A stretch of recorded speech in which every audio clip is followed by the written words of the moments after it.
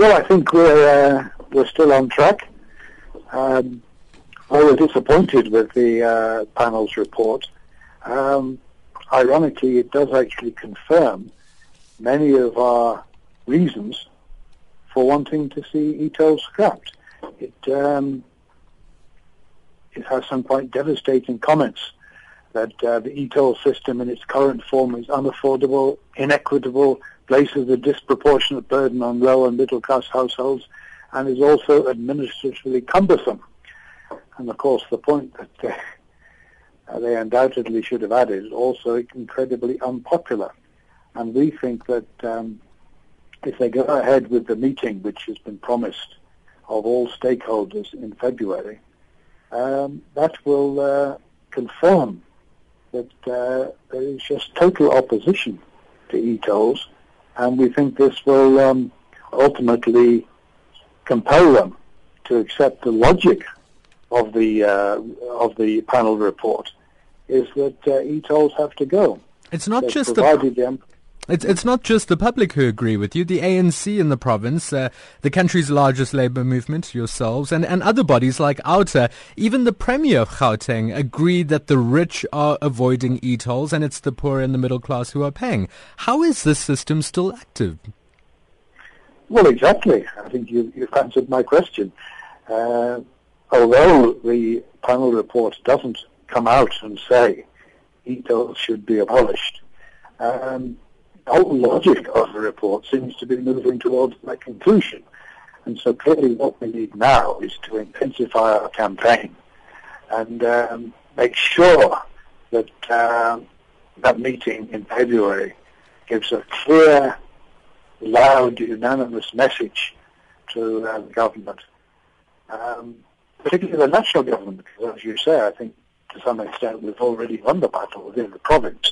And the task now is to make sure that the ANC nationally recognises the strength of feeling.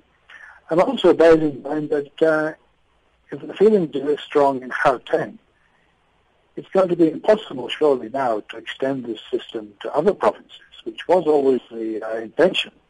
And so we think that we're on the right track, but we're not going to drop our guard for a minute, because clearly we still haven't won the war. OUTA is saying there's heavy politics involved in the e-tolling system. What do you think those politics are? Well, it's hard to say for certain. Clearly, there are some people who have a vested interest in the e-toll system. A lot of money was hopefully going to be made, although I doubt it very much actually has, given the level of non-payment.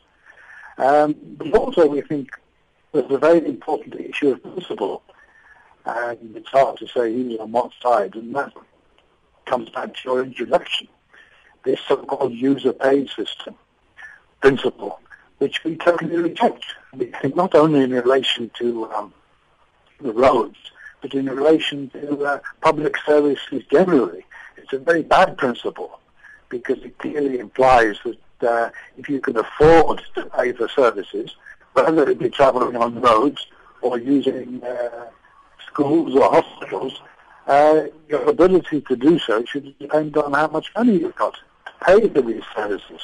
And we're saying that all of those are, in our view, vital public services, which should be available for all South Africans, and not those who can afford to pay for the services, which doesn't mean, of course, they don't have to be paid for, but we believe that when it comes to basic services, they should be paid for through taxation, rather than the user pays principle, which really goes against everything which the ANC, particularly in the year where we're commemorating the anniversary of the Freedom Charter,